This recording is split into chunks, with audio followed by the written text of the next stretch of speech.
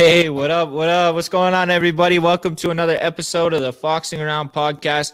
I'm your host, Raymond Fox. And I'm your co-host, River Thomas. Hey, man, and we got a very, very huge and exciting episode coming up for you guys, ladies and gentlemen. We have Mr. Ted Nolan. He'll be joining us in a minute. What we got going on, River? Let's see that hat real quick. Show the people that hat. Oh, that hat. That is one nice hat. Ladies and gentlemen, we got hats and two kinds of sweaters getting restocked next week. We're going to start taking pre-orders on Wednesday, so you can hit us up for that. We're really excited about dropping some new merch. We'd also like to give a quick shout out to our sponsor, Cleanest Way, Duct and Furnace Cleaning. Give them a follow on Facebook. Look them up, man. Shannon Brass, Dave, and everybody else over there at Cleanest Way. They're a great sponsor, and they take care of us over here at Foxing Around. So much love for all that. Dude, this is a moment. I can't believe today, man, we were on the phone call and we kind of ruined half the podcast for you guys because we were asking all sorts of questions, and we were already, having our little mini podcast with him, just picking his brain a little bit. And thankfully he was so gracious and kind and let us pick his brain for a while, man. I'm really excited about this. River, what do you think of that? Just hanging out with him, having a FaceTime call.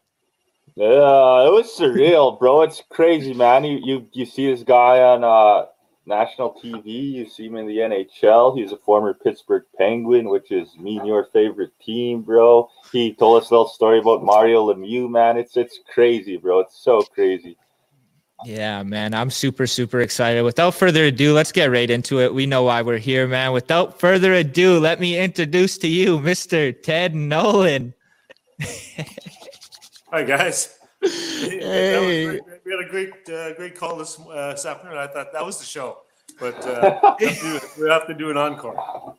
Yeah, man, no doubt. What you been up to lately, Ted? Like, I know you've done a few interviews lately as well too. COVID has kind of hunkered down and ruined a lot of things for a lot of people. Are you looking forward to getting back out there in 2021? Maybe doing some 3 Nolan camps. What are you up to? Kind of looking forward, and what's going on in the present? Well, right now, presently, I'm guessing like everybody else, and really taking this COVID situation very seriously, and trying to keep my distance from people, and staying at home as much as I can. Wash my hands. I got into walking. I walked a bit to 10,000 miles in the last year. Get into puzzles. I make puzzles. Actually, I'm just reconnecting with my language a little bit. Staying close to my 2 boys, Brandon and Jordan. They both have kids now, so I'm a grandpa. So I get to see them not as much as I would like to because of COVID. We see one for say a month, and then we have to cleanse ourselves for 2 weeks before we see the next one. So it's a little hectic, but hopefully, as everything else, this will pass too. Hey, that's what we're hoping for too over here, man. We're really hoping that a lot goes down. That's really cool, man. You're a mushum, as we call it in Cree territory. That would be the grandpa. So that must be a phenomenal role that you fill, man. And how does that feel being a grandpa? It feels a little bit better, I tell you. I think that's the reason why we have kids is for them to give us kids to be grandpas and grandmas and what have you. And I tell you, it's great.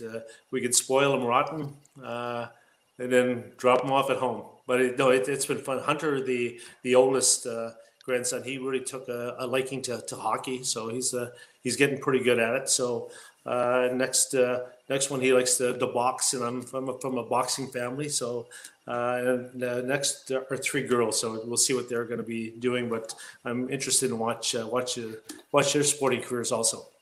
Hey, that's awesome. That's awesome. Real quick, man, I forgot about it. I shouldn't forget. I'd like to give a big shout out to our brother, Jason Chiquita, for making this all possible. I know you're connected to him a little bit too, and he helped bridge this and get you on here, man. So we got to give a big shout out to Big J, man. Much love, brother. Well, take us back, Ted. Take us back to the Garden River First Nation 8-year-old Ted Nolan, man. What were you doing? Where was the hockey love coming from that early in your life?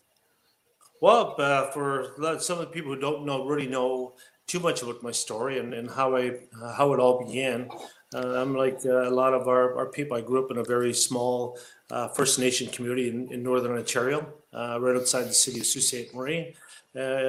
talking to you young guys now, it seems like I lived in the 1800s, but actually it was 1950s. It wasn't too that long ago, but I grew up in a house that didn't have indoor plumbing and electricity for a few years. My first shower I ever had in the house was the first time I built into a house in Kenora, Ontario. And we'll get into that story later. But I'm from a large family.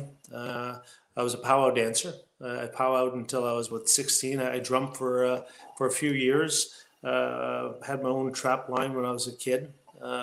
So I was really outdoorsy, but sports is something that I always loved to play, and seeing the locals play in our community. My brother was a coach of the Garden River Braves, a senior men's hockey team that I went to watch and actually played with when I was about 14, 15 years old. So it was a lot of fun watching them. But I think it all started when I was about 8 years old, 6 years old. We didn't have too many places to go and play hockey, so I made my own rink in my backyard, and I made it with a pail of water. And that's the metaphor I use with a lot of kids when I go into schools and communities and talk to them. Whatever goal that they set for themselves, anything can be accomplished. But it's kind of like one day at a time, one pail of water in my case at a time. I made that rink every year for 4 or 5 years. I played recreation hockey. I never played AAA hockey. Never played AA or single or AAA, and that's how I learned how to play. And along the way, someone must have seen me play. I'm not too sure exactly who, but someone seen me play and asked me if I'd be interested in going to Kenora, Ontario, which is about, they were part of the Manitoba Junior Hockey League at the time. And I was about 18 hours from my house. And when they asked me to go there, it was almost like getting asked to go to Disney World. I was so excited because I get to go somewhere to play hockey, which I loved, but never being away from home. I don't think I've been away from home more than two days on my own. We were a close family. I got 6 brothers and 5 sisters, and everything was close. And to be away from home for the first time was kind of shocking and terrifying, to tell you the truth. And then you throw in the racism and the prejudice and the name calling. And I never fought in hockey my entire life leading up to that year.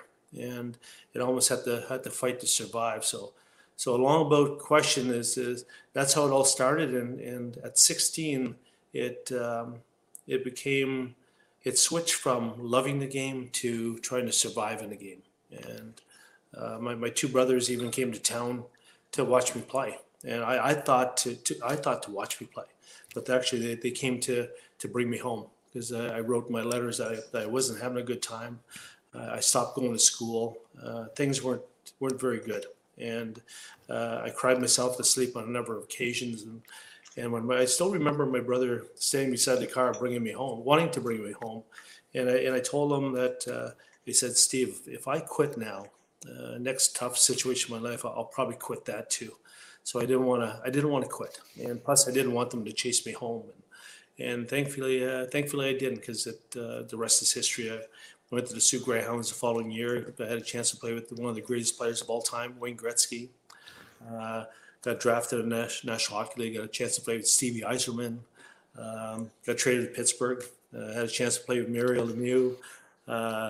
Montreal Forum, Toronto Maple Leaf Garden, Madison Square Garden, Chicago Blackhawks, and all those wonderful things. And it happened because I didn't leave that year when I was 16.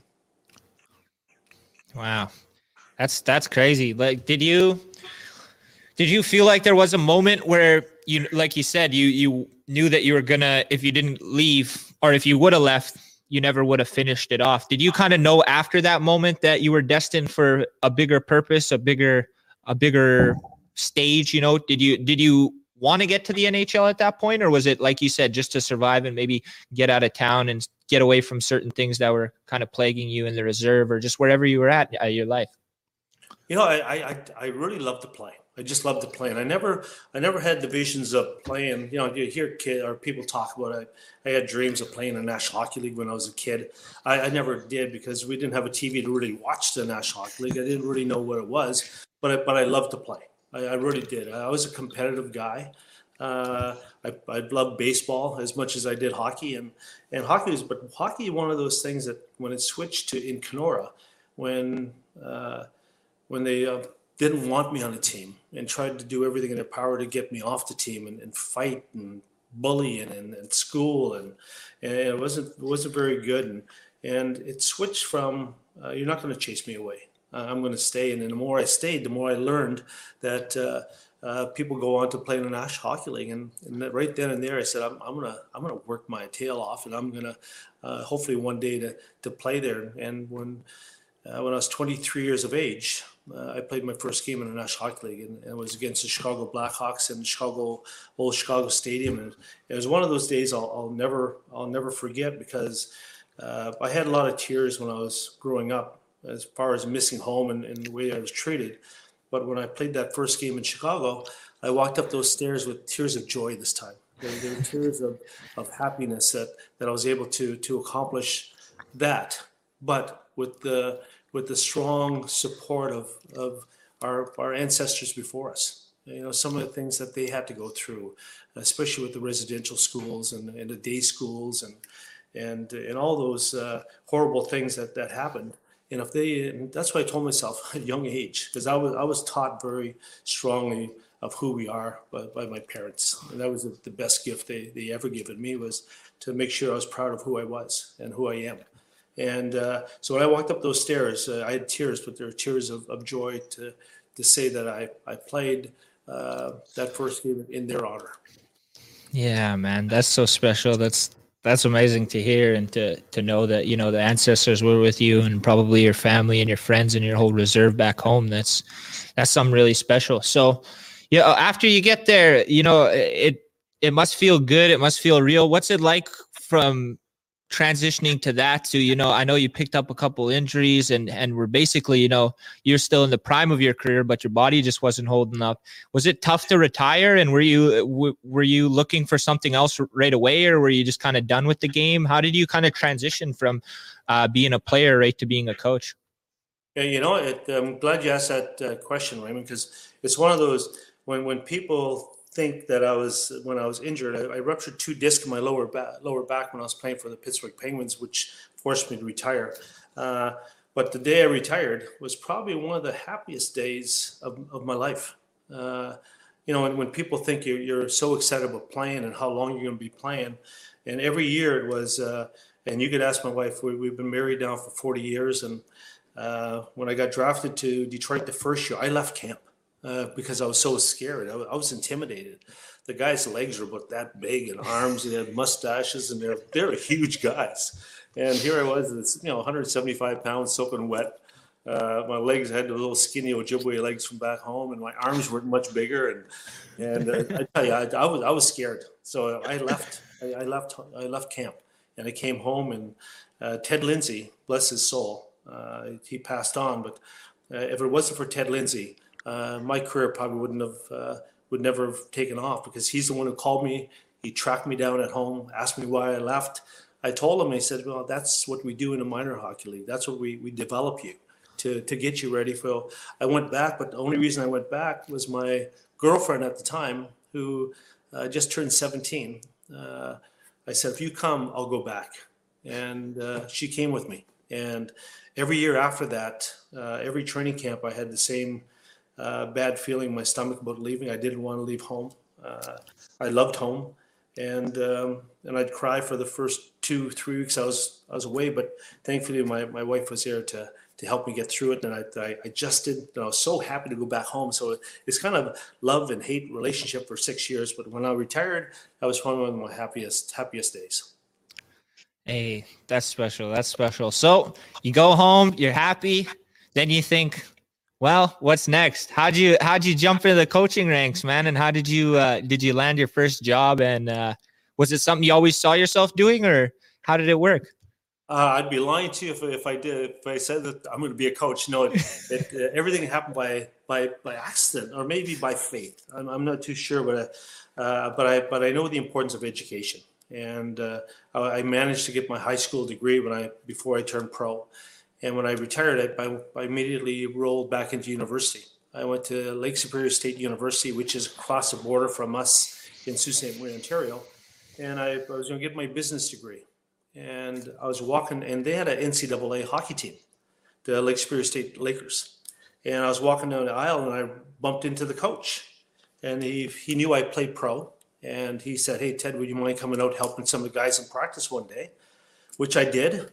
Then Phil Esposito, that's a name for you. He owned the Soo Greyhounds of the Ontario Hockey League, where I played junior. And he called me up at home. He said, "What are you doing helping those Americans out? You should be helping us out." I said, "Well, yeah." So anyways, he asked me to come and be a part-time coach with him, which I accepted. About maybe 3 weeks later, they fired the head coach and asked me to become the head coach. And my immediate response was, "No, I can't coach. I don't know what I'm doing in coaching." So he said, "Just take it over for a little while." So I took it over, and our team wasn't very good. And I tell you the truth, I wasn't very good as a coach either. So we were a perfect match. And the fans start booing, and I kind of took it personally. I'm going, "Man, I'm just doing this guy a favor, and they're blaming me." So what I did is once we got through that year, and I fell in love with coaching more so than playing. And they asked me to come back the following season. And so to be fair with all the players, I had to learn how to be a coach. So I called up 6 or 7 of my previous coaches that I played for, asked them what their plan was, how they had a weekly plan, a daily plan, a monthly plan, a yearly plan. I bought a bunch of books. I bought one book I thought was a coaching or a spiritual book. I was walking in the bookstore and I seen Sacred Hoops. I'm going, that's got to be a spiritual book. So I bought it. And it was Phil Jackson's book, the basketball coach. And lo and behold, he studied native spirituality and he studied Buddhism and he talked about his coaching. And it's probably one of the best books I got for. So I studied like crazy. And we went back the next year and we won the league championship. We went to the Memorial Cup. We did it the next year. And we did it 3 consecutive years in a row. And I fell in love with coaching. And that's when they asked me to go to pro. I signed with we won the Memorial Cup in 1993. Then Hartford Whalers called to be a part-time assistant coach there. Then the following season with the Buffalo Sabres. Wow. That's cool. So you tell us how like your first year as a coach, you stunk, and then you got better. You got a bunch of advice from all these former pros, I guess, like 6-7 different coaches. And what would you say your coaching style came out to be? And has it evolved from when you very first started coaching? Like let's even say when you first started coaching the Buffalo Sabres to when you last coached the Islanders. Has there been a big shift? You know what? Truthfully, my coaching style really evolved the way I was raised. I was raised in a family of 12, and we had to learn how to work together and protect each other and be there for one another. And I found I thought growing up I was a favorite son, and mom and dad liked me the best and loved me the best. And then I overheard my sister saying that same thing to her friends, and my brother saying it, and I'm going, man, we all felt that way. So I brought that into my coaching philosophy, and during the time I was learning, I was able to get Fred Shiro, who coached the Philadelphia Flyers, Broad Street Bullies, his era, and I had a chance to get some of his notes. And I read one of his notes, and it said, "You have to learn to win with what you got, or you don't win at all." And I'm going, I was complaining of my first year. I said, if I had a better team, I'd win. If I had a better goaltender, I'd win. If I had bigger defense, I'd win. And I was complaining about the things I didn't have. And I looked at my own life. I never complained about the things I didn't have. My first pair of skates I ever owned were size 6 or size 8. My feet were size 3. I put my rubber boots and I made them fit, and that's how I skated. I never complained, And we used to talk about poor stories, how poor we were. And I used to tie these 2 wool socks together and put them as my toque outside because it was so cold. but I never complained. I never complained about anything. And here I was complaining about the things I didn't have. So as soon as I read that note, I worked with what I had, and we made the players the best that they could be. United them as a group, and I'll tell you, it was a fabulous group of guys, and they worked hard. They worked extremely hard, and we competed like a son of a gun every game, and we won the league championship 2 years and won the Memorial Cup the third year. So that philosophy of working as a unit and working together never fails. So that's what I learned, and that's what I brought into my coaching realm. And don't forget to ask me about the greatest story that ever happened to me in coaching, and I'll bring that up later on. About I even brought a medicine man into the locker room in the National Hockey League. So we'll get into that later. But that's my philosophy, and that's how we worked, and it was a lot of fun. Dang, man. A real player's coach, it sounds like. That's amazing. So after you win with Sault Ste. Marie, like you said, you took the Hartford Whalers job for a year, and then you get the big seat at the Buffalo Sabres. Talk to us a little bit about that era, I guess, and that time in your life, and just, what it was like coaching in the NHL. You did amazing for that time, and then maybe transition it a little bit into what happened and how it ended, and just kind of talk to us about the entire experience, because I know it's something that is really talked about.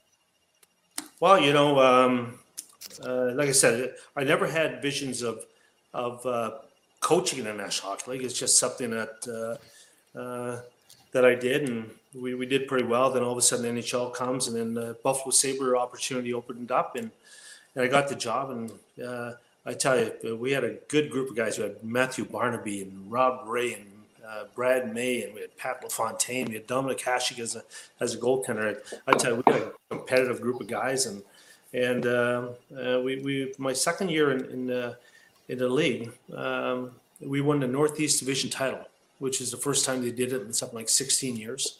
Mm-hmm.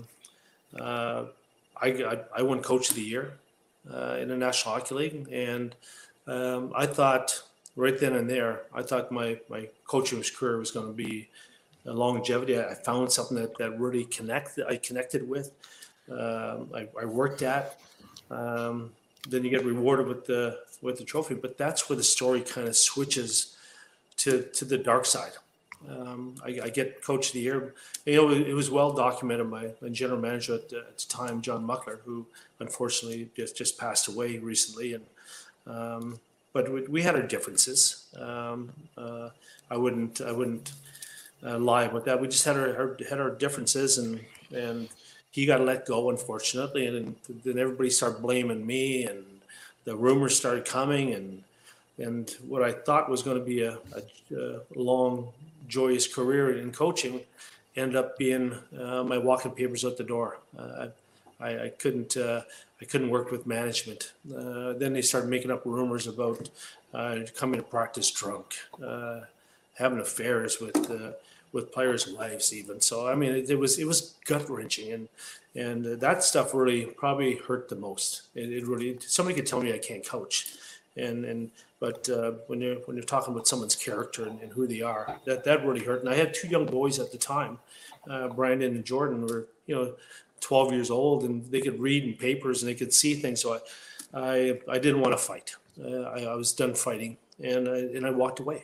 I just walked away, and I said no more. And I went into a little bit of a dark period of time for about a year and a half. I just kind of I lost that sense of belief that if you worked hard, good things usually happen, and I lost that in myself. In my being, I said it doesn't work that way all the time. So, anyways, I was lost. I was frustrated a little bit, and it's funny how things pop to you and come to you. I went to a movie one afternoon. I watched a Muhammad Ali movie with Will Smith, and I was watching that movie and all the stuff that he went through and how he got his license taken away. The Muslims kicked him out of their religion, He was broke and all this stuff. And when he got his license back and he was able to fight again, I always remember what he said. He never stopped being a champ. He never stopped being a Muslim. He never stopped being who he was. And as soon as he said that, it kind of sparked back in me. Coaching is what I did. It's not who I am. And I have to start being who I am again. So I walked out.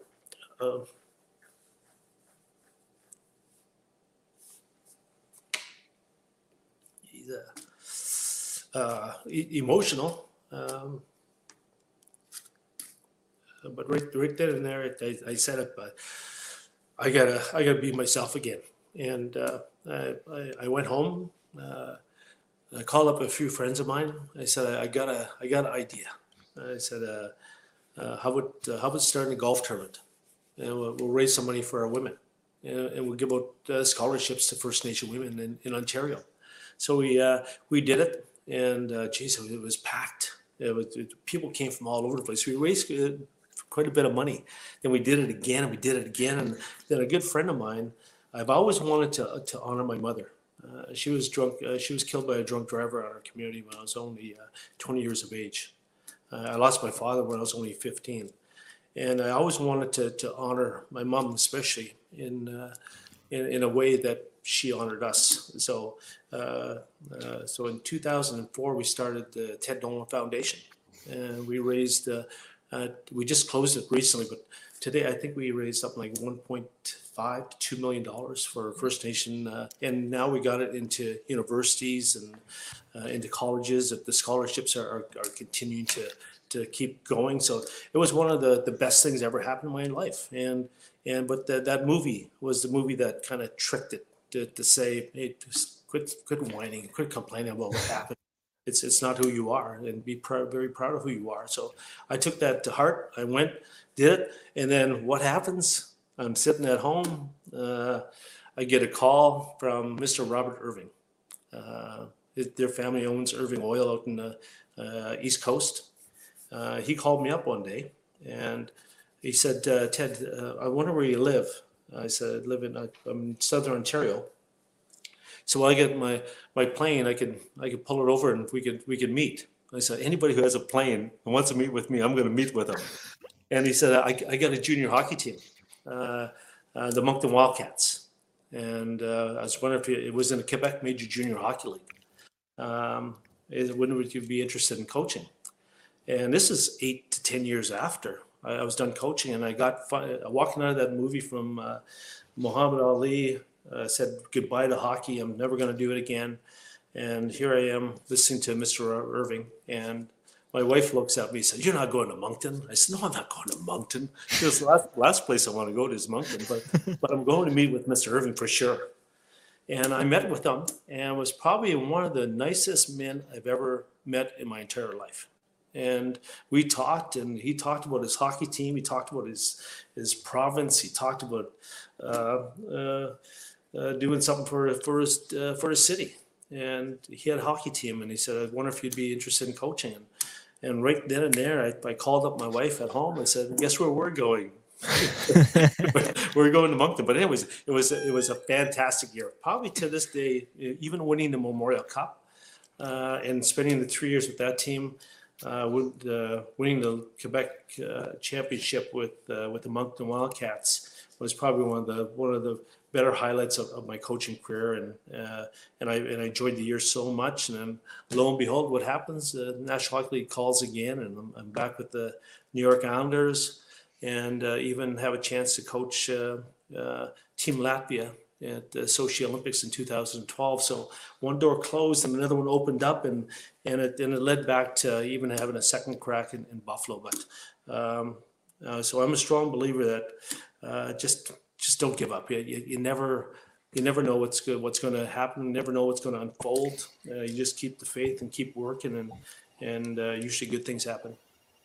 Yeah, no, for sure. And you talk about I'm sure everybody watched like The Unwanted Visitor, and you talked about how they do have that old boys club, and I see that, like, even just as a fan of hockey, I see that it's always the same cycle of coaches getting fired and rehired, and there's never any new coaches. And but basically, what I want to ask you is like, would you coach again if the opportunity was there? And we'll start at NHL.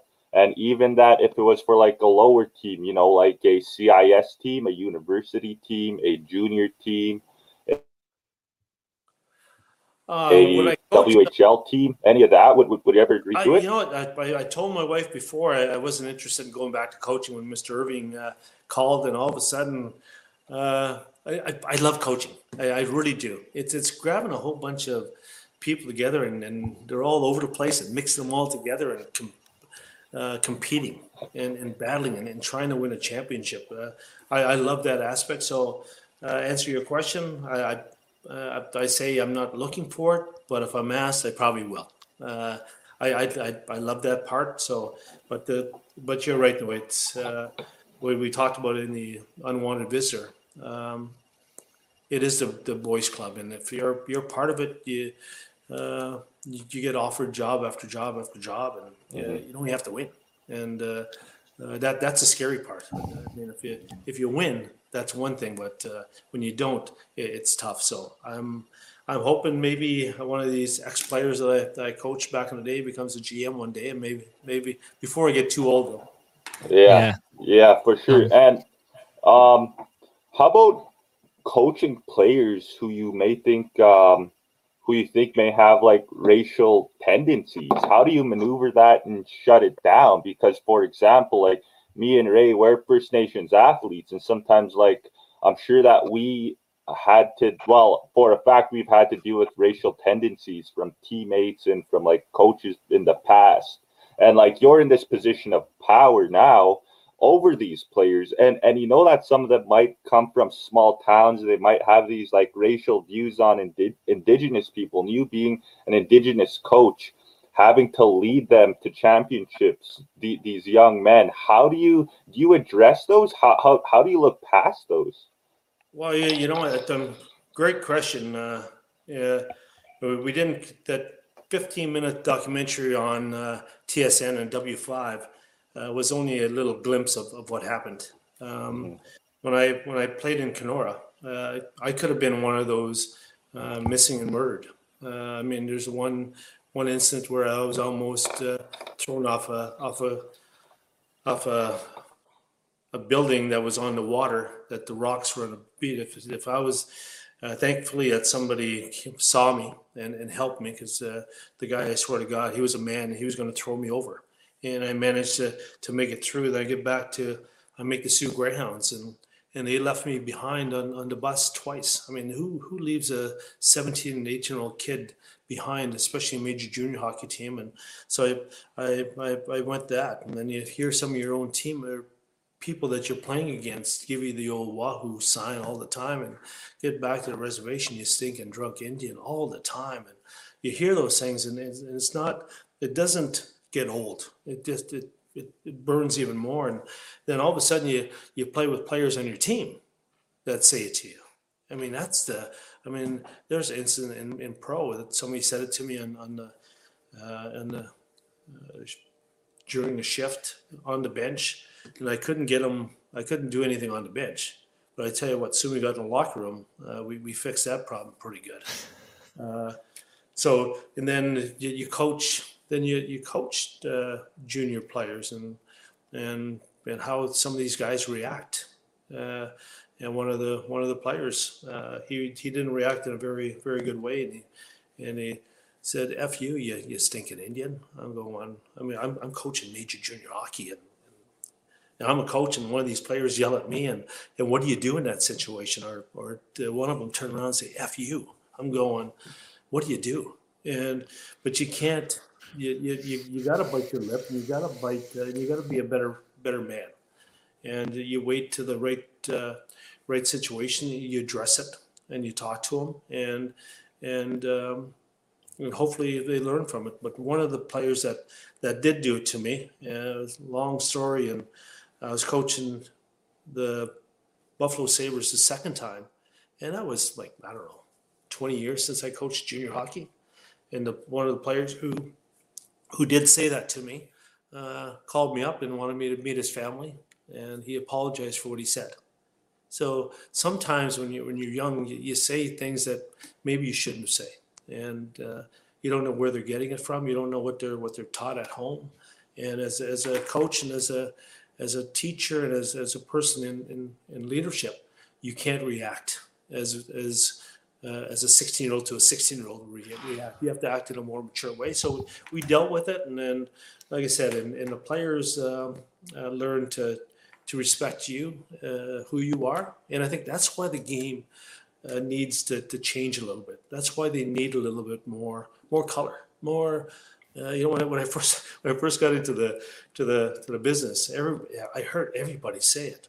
Oh, we all have to be on the same page. Oh, on the same page. Everybody kept saying it. We all have to be on the same page. And well, same page in a book is pretty boring. I mean, it's the same thing over and over and over again. It's not very exciting. So I think people should be different, and we should welcome differences and who they are and their family. And just because a lot of our kids who play, my boys included, myself, when you don't speak too loudly and you don't and you're a little shy when you have the team meetings and you have to get up and speak and you're unable to because you're too shy to.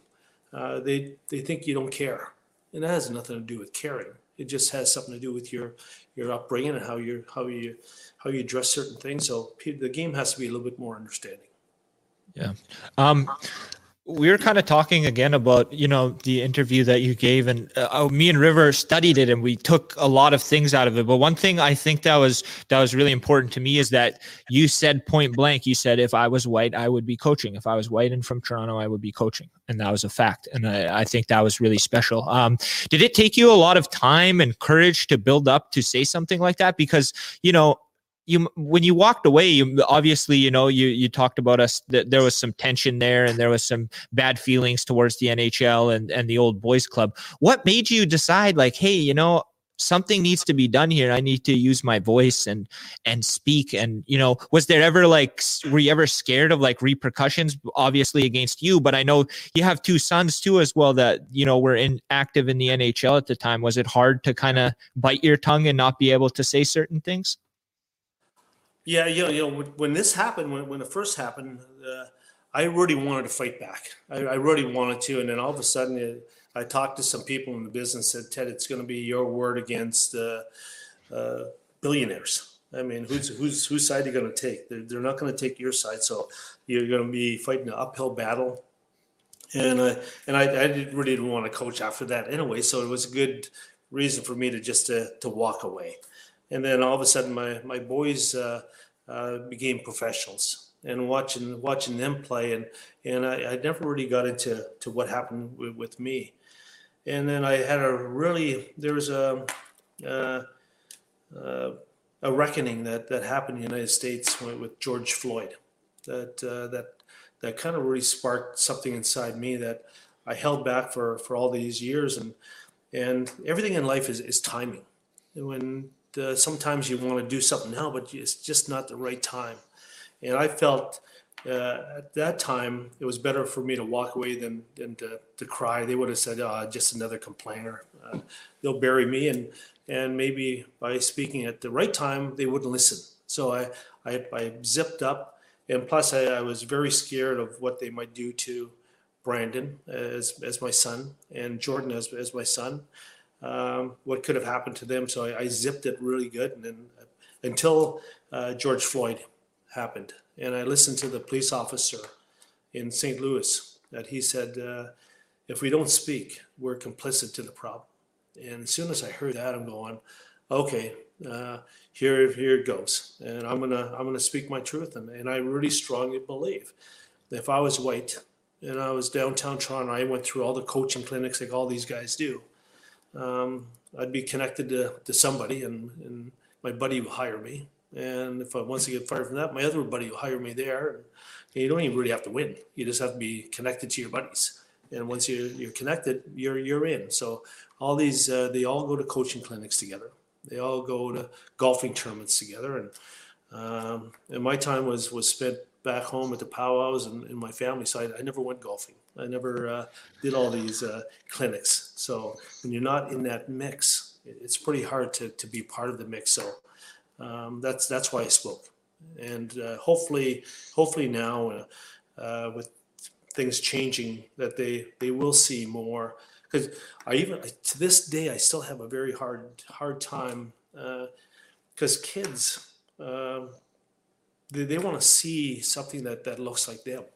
And hopefully I don't get too emotional, but and I told it 101 times already, if not 500 times. I was in the Toronto airport one day. This was, I think, 10 years after I was done coaching. And I was walking down the hall, and this young First Nation girl runs up to me. She was about, I don't know, 12 years old or whatever. And she ran up, she said, hey, coach. And I'm going, I wasn't coaching for 8 years. I'm going, how would this young girl know who I am? And her parents come walking, and then we chit-chatted a little bit. And she said, I know why you're not coaching. And I let down, she touched my skin. She said, because you're too brown. So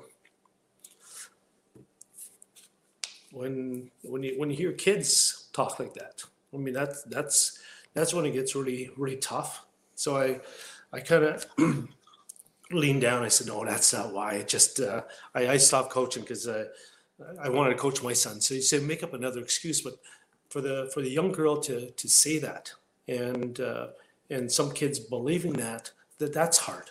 So we have to have another narrative to tell our kids. We can't tell our kids they can't, or because they're too brown. No, you could do anything that you want to do in your life, and you work hard and you keep doing what you do, and eventually things will work out. But that was really hard. But that young girl I met, Aaron Ashel, was one of the players that played for me in Long Island, and it was a relative of his. And I got to meet her when I recoached the Islanders, and she walked up to me. She was a young lady by then. She touched my skin. She said, I know why you're coaching now. Because your skin is brown. So anyway, it was cute. It was a good ending to a very, very disturbing thought for a young kid to have. Yeah. Okay. I think he's on mute. You're on mute, River. Yeah, no, I'm on mute. Yeah, no, I was just saying, don't worry about getting emotional. Me and Ray cried on this podcast quite a few times already. So it happens. We're all human. Yeah, no. So you wanted us to ask about your greatest story coaching. Well, earlier. Yeah, what's that about?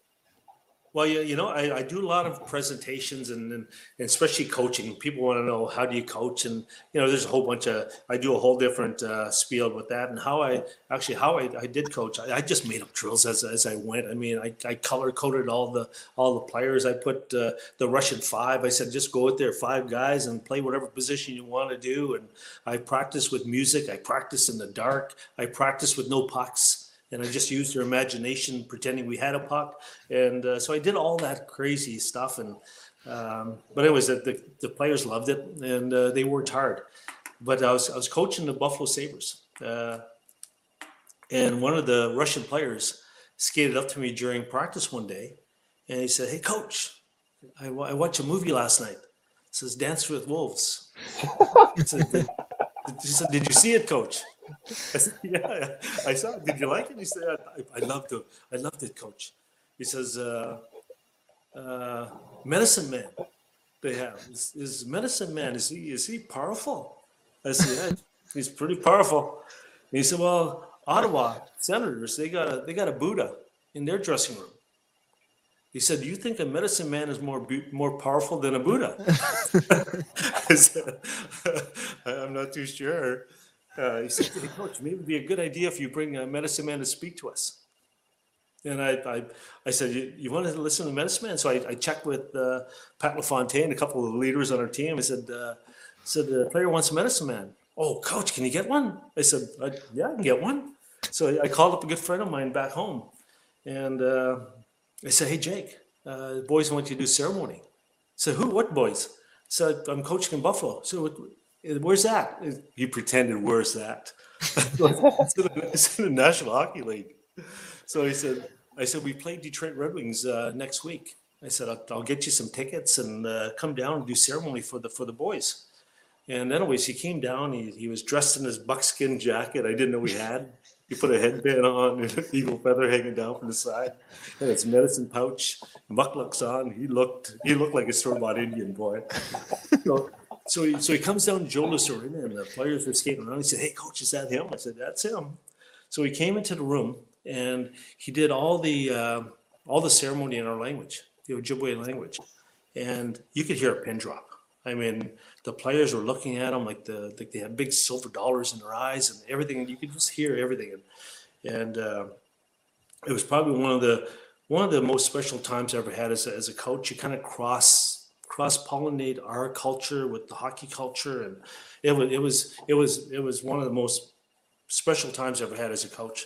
And anyways, at the end of the ceremony, all the boys clapped their hands and said thank you. And one of the guys walked up to him and said, "Hey, medicine man," he says, "You have anything in that bag you can put on my hockey stick? I haven't scored a goal in about a month and a half." So Jake pulls out his tobacco pouch and he sprinkles the stick. And anybody who has kids out there, kids are pretty superstitious, and I think we all are in sports. And anyways, we played that game. We lost 3-2, but the player scored a goal. So we go back to Buffalo the next night, knock on the door, same player. Say, "Hey, coach, you have any of that medicine?" And I said, "Yeah, man, I do." So I sprinkled his stick. Sure enough, lo and behold, he scores another goal. And then we played, but maybe 2-3 days later, there's another knock on the door, and the same player, but this time he has 3 buddies with him. so there's four NHL guys with their sticks over my desk, and I'm going to sprinkle them with tobacco. And as leaders and as managers and as teachers and people who work with people, there comes times in your daily routine that there's a time to motivate and time to work with what you had. And so I kicked them out of the room, and I put them in a room, and I had a little candle in my office. So I brought the candle in the locker room. I lit the candle, turned off all the lights. I asked all the players to throw their sticks in the middle of the locker room. I grabbed my tobacco pouch, and I walked around the sticks just like Jake did. And Jake did it in the Ojibwe language, and I don't speak it fluently, but I just took a lesson that week. And the lesson was, come in, sit down. Do you want to drink some tea? New hat, feed the dog. That was the lesson plan. So I'm going, I'll just say the lesson plan. They don't know. So I grabbed the tobacco pouch, and I walked around, and I didn't really know how to say it, because they're looking at me like they're looking at the medicine man. Their eyeballs were that big. So I walked around real slow, and I said, "Hey, being again," which means come in. Nandabin, which means sit down. Nibisha no ga mi weekwan minquin. I want to drink some tea. Weekwan hat. And shum the mush, feed the dog. So I said it, but I said it with 3 or 4 times different ways. And I laughed, and I said, shum the mush. And I threw all the tobacco on the sticks. And I turned the lights on. The players grabbed their sticks. I think we played Philadelphia that night. We waxed them 6-2. It wasn't even close. Like, we were all over them. And then we won, I think, 16 of our next 17 games of the year. We won the Northeast Division title. I won Coach of the Year, and people say, "What's your coaching philosophy?" You know, it was just one of those moments where you get a team together and they strongly believed in something. And I tell you, I'll never forget it. And it was a great, perfect, and now a combination of our culture meeting hockey culture, and it worked out perfectly. And we won. Yo, that is mind blowing. I gotta take a second, man. Strong Medicine won him the trophy. Yeah, it was. I tell you, it was really. I used to do that with hockey all the time. I grab all the players and I come up with with our sweetgrass and tobacco and sage and burn it in a shell, and I do a ceremony at the center of the ice with all the players. And get them to think a little bit and to to pray and to honor what they're doing. And so, anyways, I did that in junior.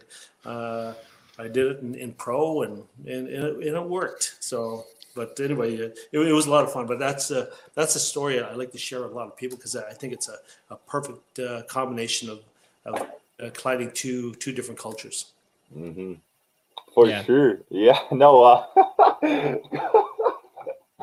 That's so funny, dude. That's so funny. That's really, really cool, though. Do you have a hockey superstition, Ted? No, I dropped tobacco a lot because my mom taught me that at a very young age.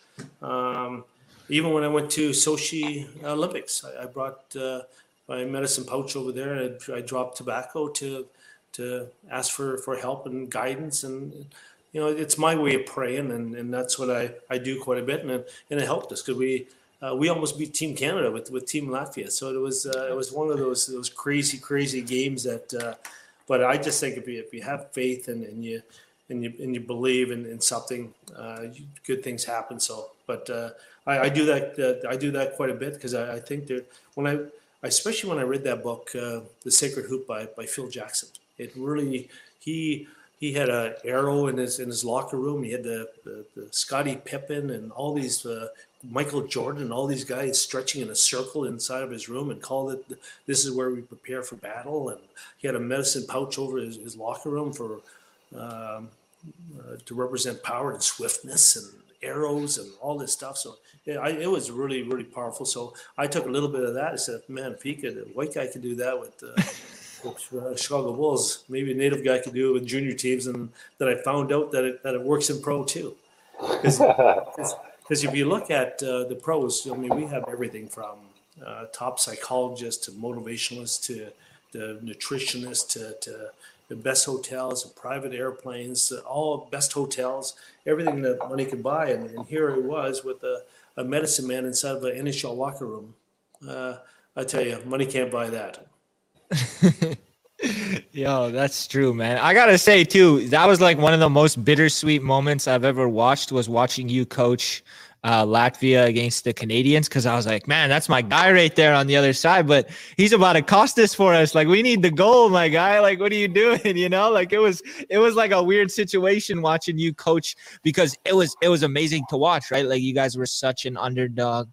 A lot of people would say, you had no business there, and to coach and to get those guys to believe that they could beat, probably one of the greatest teams ever assembled. What was that process like, that game like? Was it must have felt like a win anyways, or were you actually genuinely mad you didn't win? Well, it was kind of one of those games where it's like Samson versus Goliath. It was like we had no business being in the same categories as Team Canada, but heck, strange things can happen, and I'm a strong believer. Like, even with this COVID, I mean, if you stay home and you wash your hands and you keep your distance and you eat the right foods, and it'll pass. But if you're foolish and you want to go out and do all the other stuff, there's a chance of getting it. And so winning's to me, it's not a sometime thing. If you want to do it, you got to do it all the time. And if you do things more consistently right than the opposition, the chances strongly improve. And so we just talked about grabbing this little axe and trying to chop down this great big monster tree. And I said, boys, how we get it down is one little chop at a time.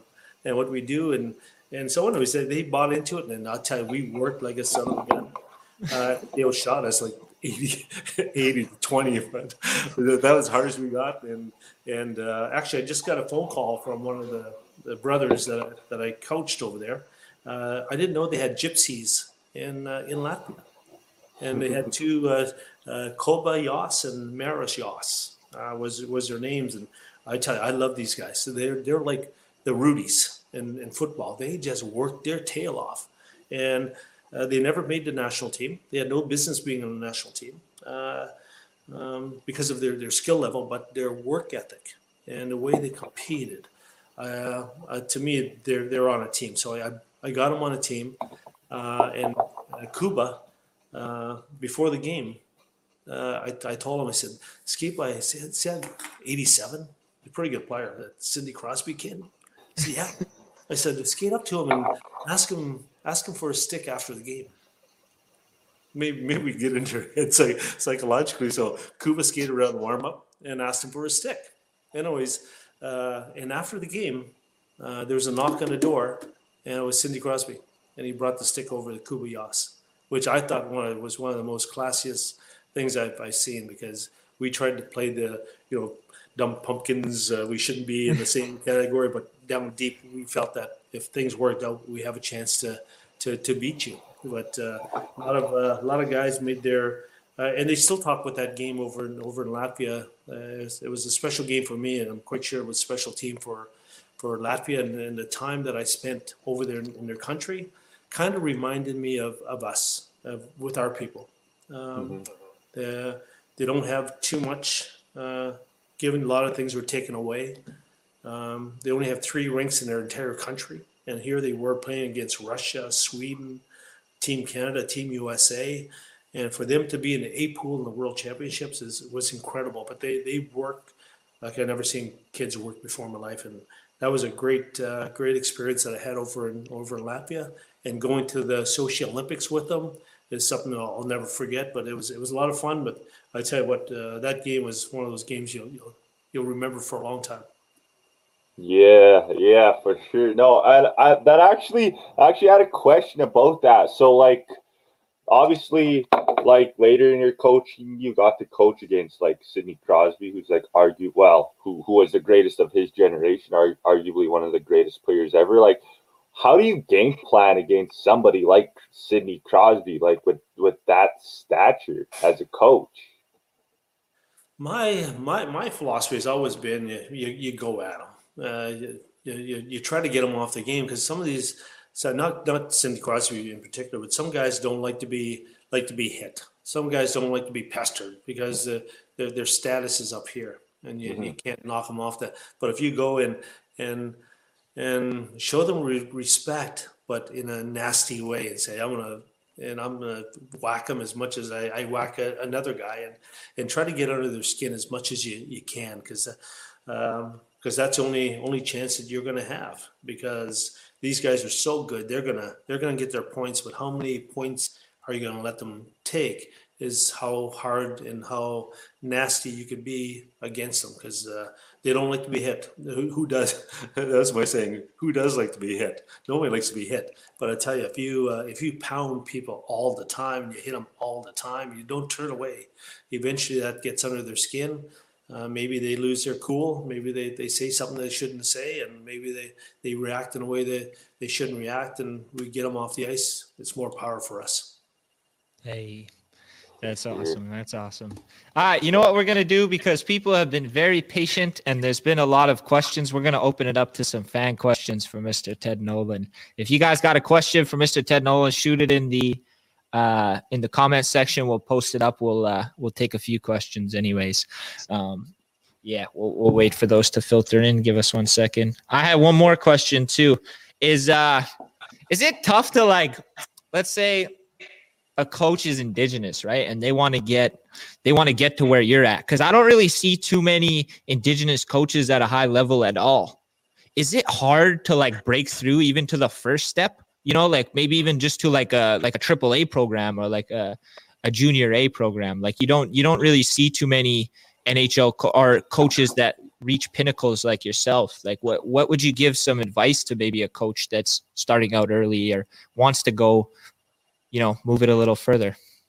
It's tough. It really is tough. My brother back home, he's trying to get up the ranks of from single A to double A hockey and all that stuff. And the politics in hockey is kind of it's tough. I was kind of lucky. I had my pro background, and I just happened to run into the right people at the right time. But from what I learned, and people who called me about jobs, you just got to be persistent. You got to be persistent. If you get no, don't take it. Well, they're not going to give me a chance. You got to ask again. And if they say no again, you got to ask again. And you got to constantly try to improve yourself. Like even with speaking publicly. When I was 23 years of age, I played the National Hockey League, And I really wanted to speak, particularly to our young people, about how you achieve certain goals in your life. And I really wanted to give this message. And my first speech I ever give, I'll remember it like it was yesterday. I went to a hockey banquet and I prepared the speech for about 3 months. And here it is. Hi, my name is Ted Nolan. I was born and raised on the Garden River First Nation outside the city of Sault Ste. Marie. As you're all aware, I played my minor hockey right here. I got drafted in 1978 by Detroit Red Wings. Just completed my first year in the National Hockey League. Thank you very much for inviting me. That was my speech. And I studied that thing for about a month and a half. And then the guy who introduces me at the banquet, he said, our guest speaker tonight is Ted Nolan from the Garden River First Nation, as you're all aware, outside the city. Got drafted in 1978 by Detroit Red Wings. Just completed his first year in the National Hockey League, and my face just freaking froze. I'm going, what am I going to say now? And I remember out with my wife and going, what am I going to say? And I couldn't say nothing. And my lips started quivering. My face turned purple. It was probably one of the most embarrassing situations of my entire life. So I told people what I wanted to do earlier. And they said, Ted, I seen you speak. That's not going to happen. So I enrolled in Dale Carnegie courses, Toastmaster courses. I took public speaking at university, and I took that for about 6 years before my next speaking engagement. So I had to learn. And in order to coach, you can't just know what you want to do. You have to articulate it well so the players can understand it. You can't just say, I know what I'm doing. You can't say that. You have to articulate what you do and how you're going to do it. So all the young coaches out there, just show your face up. Go to coaching clinics. Go to events and apply for jobs. You get rejected, apply again. I mean, I tried out for every AAA team in Sault Ste. Marie for every year I played. I never made a team 1 year. That didn't deter me from keep playing. So you just got, if something you want to do it. You might not be able to do it at the National Hockey League, but that doesn't mean you can't be a successful coach and making a difference in young people's lives behind a bench of a house league hockey team. Yeah. Awesome. All right. We got a ton of questions filtering in here. We'll take the first one. I like this one. Who is the Russian player that watched Dances with Wolves, if you're allowed to say? His name was Alex Zhitnik. He was a really good player, and his English language wasn't the greatest. He said, hey coach. But he was the one, and So I'm Awesome. glad he asked me that question. Yeah. We got another one here. It's not a question. It just says, hey, I just want to say thank you. Honestly, the scholarship was a turning point in my life. Much love to you and your family. That was Jade Roberts. She had said earlier in the comments that she had been a recipient of your Ted Nolan scholarship. And that's really nice to say. She runs a podcast too, Still Here, Still Healing. If you want to check her out, Jade Levi Roberts, give her a follow. She also said, please share the info for other Indigenous women to apply for the Rose Nolan Scholarship. There we go. Yeah. Yeah, I remember Jade very well. Awesome. All right. Good friend of ours. Really good friend. Let's go with, have you made friendships with any other NHL players that you keep into contact this day? I know there's like an alumni society, that kind of an Indigenous alumni. Do you keep in contact with anyone from your playing days? You know what? I made a couple of friends that I played with, but not too many I played against. I still keep in contact with a lot of players, particularly Pat LaFontaine. He has a foundation in the United States, and that's how we kind of shared ideas to help springboard my foundation here in Canada. I speak to Matthew Barnaby occasionally, and run into Brad May, and run into some of the former players but rarely do I see a coach that I coached against. Or players that I coached against either. So it was you think I know them, and but I try to keep Brad Marchand for example. He is one of my all-time favorites. Some people who see him play think he's a little pain in the rear, but I tell you, you want him on your team. He's a gifted player. He's a competitive son of a gun. he could play for me any day. So we had a great relationship when we played. Keith Yandel down in Phoenix, a good player. So some of the players, Chris Simon, Denny Lambert. When I coached the Sioux Greyhounds, there was I believe five Indigenous players in the league. I had four of them. So so I keep in contact as many, a few, but not all as everybody would think. Right. We got another question here. Do you remember coaching a team of First Nations boys here in Saskatchewan against some European teams? I think it was the Czechs or the Slovakians. Might have been in Onion Lake. Ringing a bell at all? I remember that very vividly. I tell you, it was probably one of the most. That poor team. I think they were intimidated before the game even started. I mean, all the brown faces in the building. It was packed. A lady sang the national anthem on the drum, and it was half chant and half "Oh Canada." I tell you, it was. I remember that very well, very very well. I tell you, and I think we're the only team that beat that. I think it was the Czechs. We're the only team that beat them in their round robin exhibition games leading up to the World Championships. Wow. We've been getting a lot of these, and I think this should be an automatic yes. But it's would you consider writing a book with all the experience, hardships, good times, and knowledge? Have you ever had any thoughts about it yet? We had some initial thoughts, but that's where they are. But like I said, it's just one of the. If it would be a book, it would be something about hopefully inspirational one for the next generation to not to give up and persevere, and it'll be a educational tool for non-native people to have a little bit more understanding and compassion to some of our kids who are coming in from different places, not used to a city life, and so it'll be something based on that if I do. Yeah. Here's an amazing question. Chris Scribe asks, what would you tell 25-year-old Ted Nolan about how to navigate systematic racism and succeed in those systems? You're amazing, Ted. You know what? I asked myself, there's one place I went and a gentleman stood up and he said, Ted, if you can go back in time and ask yourself a question, what would that question be to yourself? And everything will turn out. Everything will be okay. And be proud of who you are and stay strong in who you are and don't waver. And it would stop a few of those sleepless nights. Maybe it'll stop some of the frustration that everything will work out and everything, and be proud of who you are. So that's what I tell my young self, and that's what I try to tell as many young people right now. You know, when you go through difficult times, it doesn't mean it's going to last forever. You just got to go through that rough period of time, and I know it's unpleasant, but you fight through it. You don't give up, and you'll be able to come out the other end smelling pretty good, and things work out. But don't give up. Yeah. Awesome. All right, we got one more here. In 1993, I went to a hockey camp in Lloydminster. You were the dryland trainer, and during that camp, yourself, Gino, Chris Simon, Sandy McCarthy. It was the best camp I ever went to. My question is, would you do another camp here in Saskatchewan sometime down the road? I tell you what, if you contact, actually like 2 or 3 questions just like that too. So there definitely is the interest there.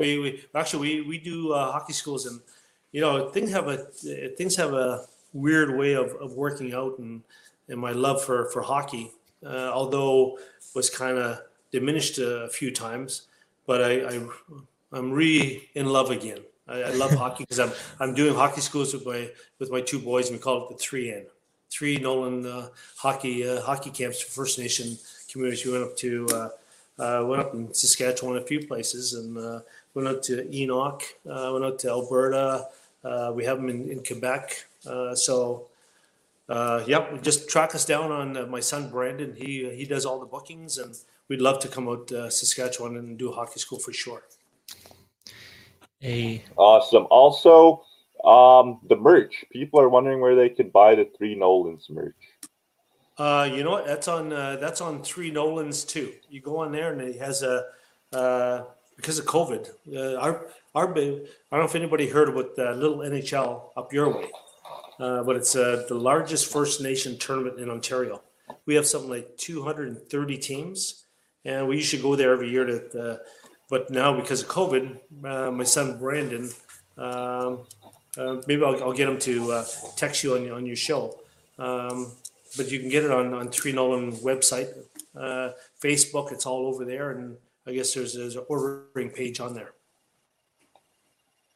Awesome.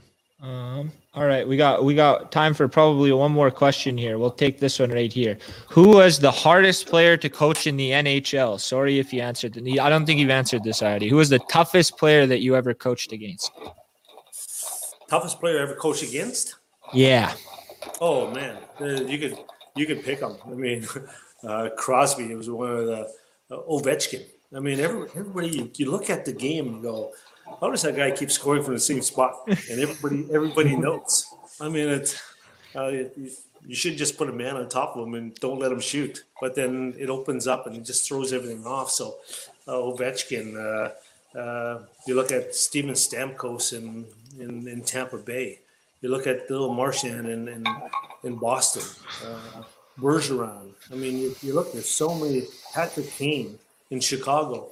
You look at all those players. Now they got McDavid, and I mean he flies. I mean how to defend against them. You cross your fingers and be at the right spot, and hopefully the puck hits you before it goes in the net. But it's tough. But what you do is you just kind of unite as a 5-man unit on the ice, and you protect that little house in front of your net, and be as patient as you can, and don't go fishing.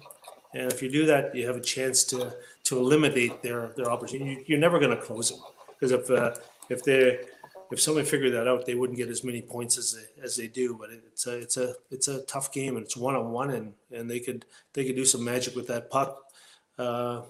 Unbelievable stuff they could do with the puck. So you got to be in a good position. So it's tough. To answer the question, it's tough.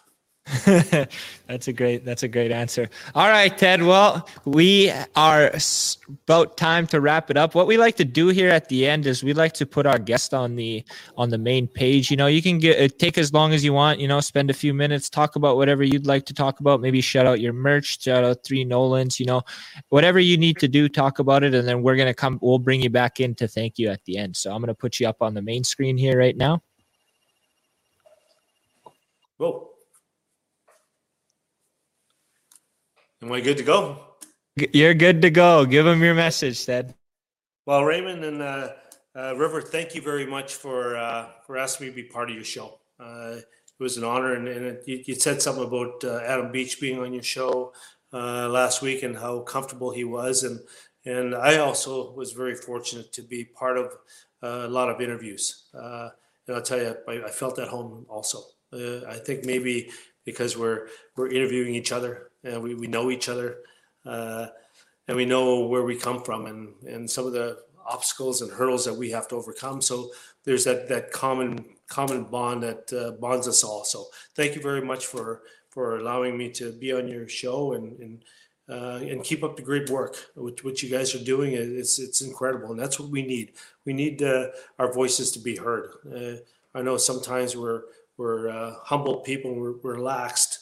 But sometimes we have to speak out, and we have to tell our stories and let our stories be heard, because we got a lot of great stories out, a lot of great stories that should be shared. And sometimes we look at negative things too much, and I think we have to start sharing some of the positive stories in our community. Some of the people are graduating, becoming doctors, becoming lawyers, becoming technicians. It's not all about sports. I mean, sports is a great vehicle to keep our kids occupied, and that's one of the things about our hockey school. We have hockey schools, Three Nolans. You can check it on our website, the 3nolans.com, and we have hockey schools that we come to the First Nation communities right across Canada, and we want to bring a high-end hockey camp, but it's not so much generate the next generation of hockey players. It's trying to lure the kids through hockey, and we talk to them about being good people. about being true to yourself, being proud of who you are, and making sure that you stay in school and get yourself a good education, because that's what our people need. We need good educated people to continue the fight and to fight back for all the things that were taken away, and make sure that history doesn't repeat itself. So to be on a show like yours is truly an honor for myself, and that's about it. I mean, it was a true blessing to be here, and I'm very proud of the boys developed their own logo. 3N represents actually there's four of us, and one big boss behind us all, and that's her mom and my wife Sandra. So, but we do the hockey schools, and it's I tell you, it's a lot of fun. We want to make sure the kids learn a few things, compete, learn how to battle, but most importantly, take away a good sense of self-worth and how important you are, and keep believing, and eventually good things will happen. So thank you again, and look forward, maybe down the road we can do this down the road one more time.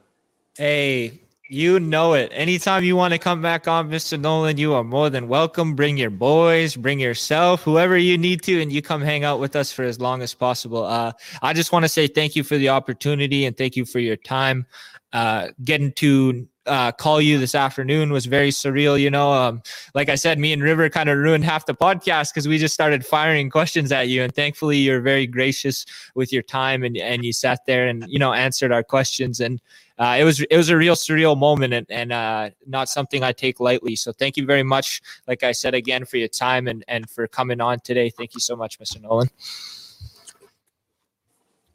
And River's on mute again.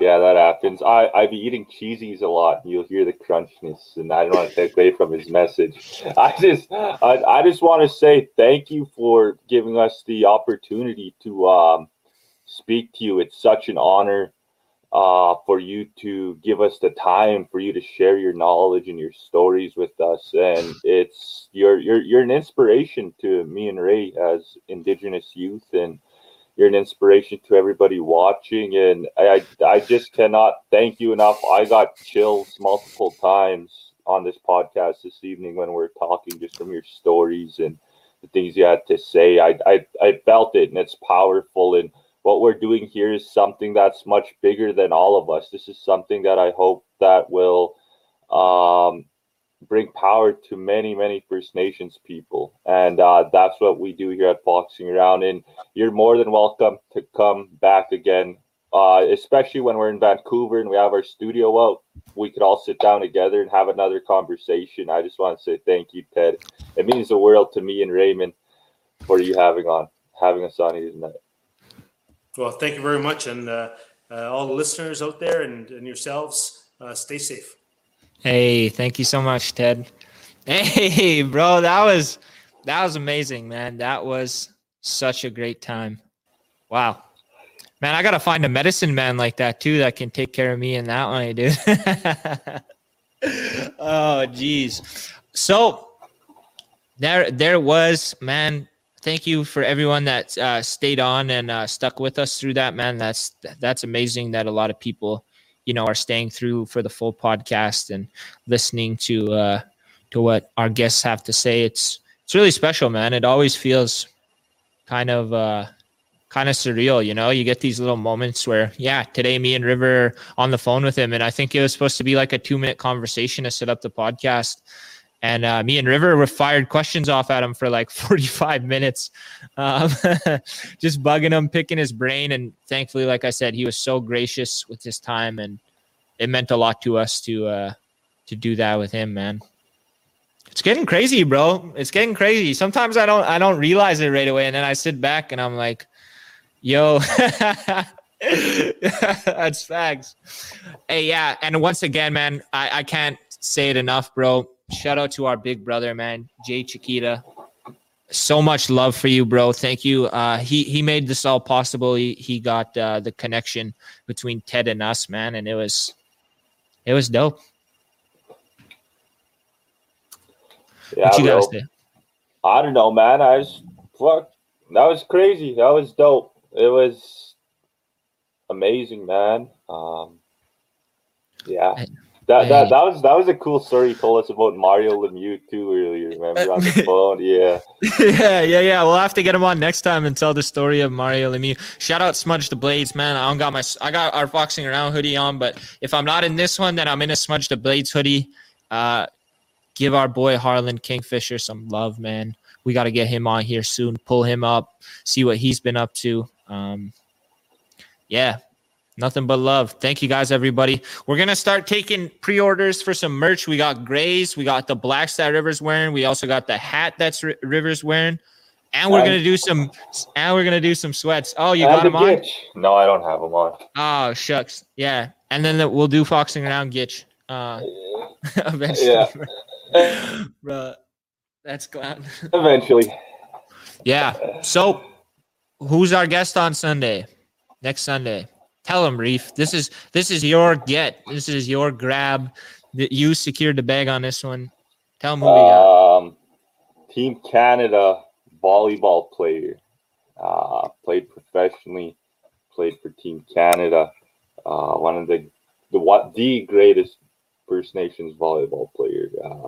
Dallas Sounias. If you don't know who Dallas Sounias is, you live under. You about to find out. You about to find out. I was Foxing Around Speedo. Yeah, we got you, bro. Don't worry. Also, too, shout out to my mom. If you guys can go to her page, it's called Krista's Kilometers for MMIW. My mom is going to be walking across Canada, dog. Isn't that crazy? She's going to start February 18th, 2022.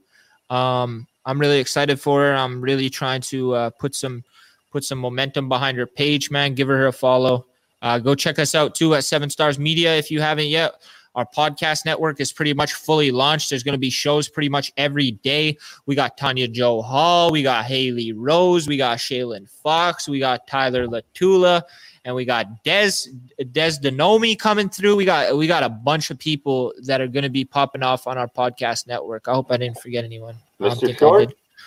Oh, yeah, man. How could I forget the nephew? God dang. We got Mr. Vincent Short, too, comes and does a live show every Friday with us, man. I almost forgot about him. So how could I do that? Well, I think that's pretty much it. Till next Sunday. Like I said, be on the lookout for the poster for Dallas. We're going to drop the merch pre-sale on Wednesday. So we'll gauge numbers. Make sure you get your order in on Wednesday or Friday when the Serb hits. And yeah, we'll get you some new Champion X Foxing Around gear. It's really, really dope. So yeah, and everything's sold out in a week too. So try to get them pre-orders in. Because we sell out fast. And just so you guys know, everything that we do make goes directly back into our podcast to update our systems, to keep all the lights on around here, keep us growing. Hey, and thank you guys to all you guys out there that support. You guys don't know how much it means when you guys start liking our videos and sharing them and all your encouraging words. It makes us want to do what we do even more. So I got nothing but love. We should do like a fan appreciation night one of these nights. Just like get on a Wednesday and just start giving away some stuff and talking to everybody and letting people call in. I think that would be dope, huh? Yeah, get some fans to come to talk to us and share their stories, and yeah, we can do that. But yeah, bro, I have an assignment due at midnight, so. Hey, there we go. Time crunch. Once again, thank you, Ted Nolan. Go check him out. 3 Nolans. Go order some gear. Yeah, there's the cheesy munch. River got mad last week because homie was eating like, and I muted his mic. I was like, yo, you got some mad cheesy backdrop going on, bro. Just about killed our audio. But your cheeks backdrop. Getting high, bro.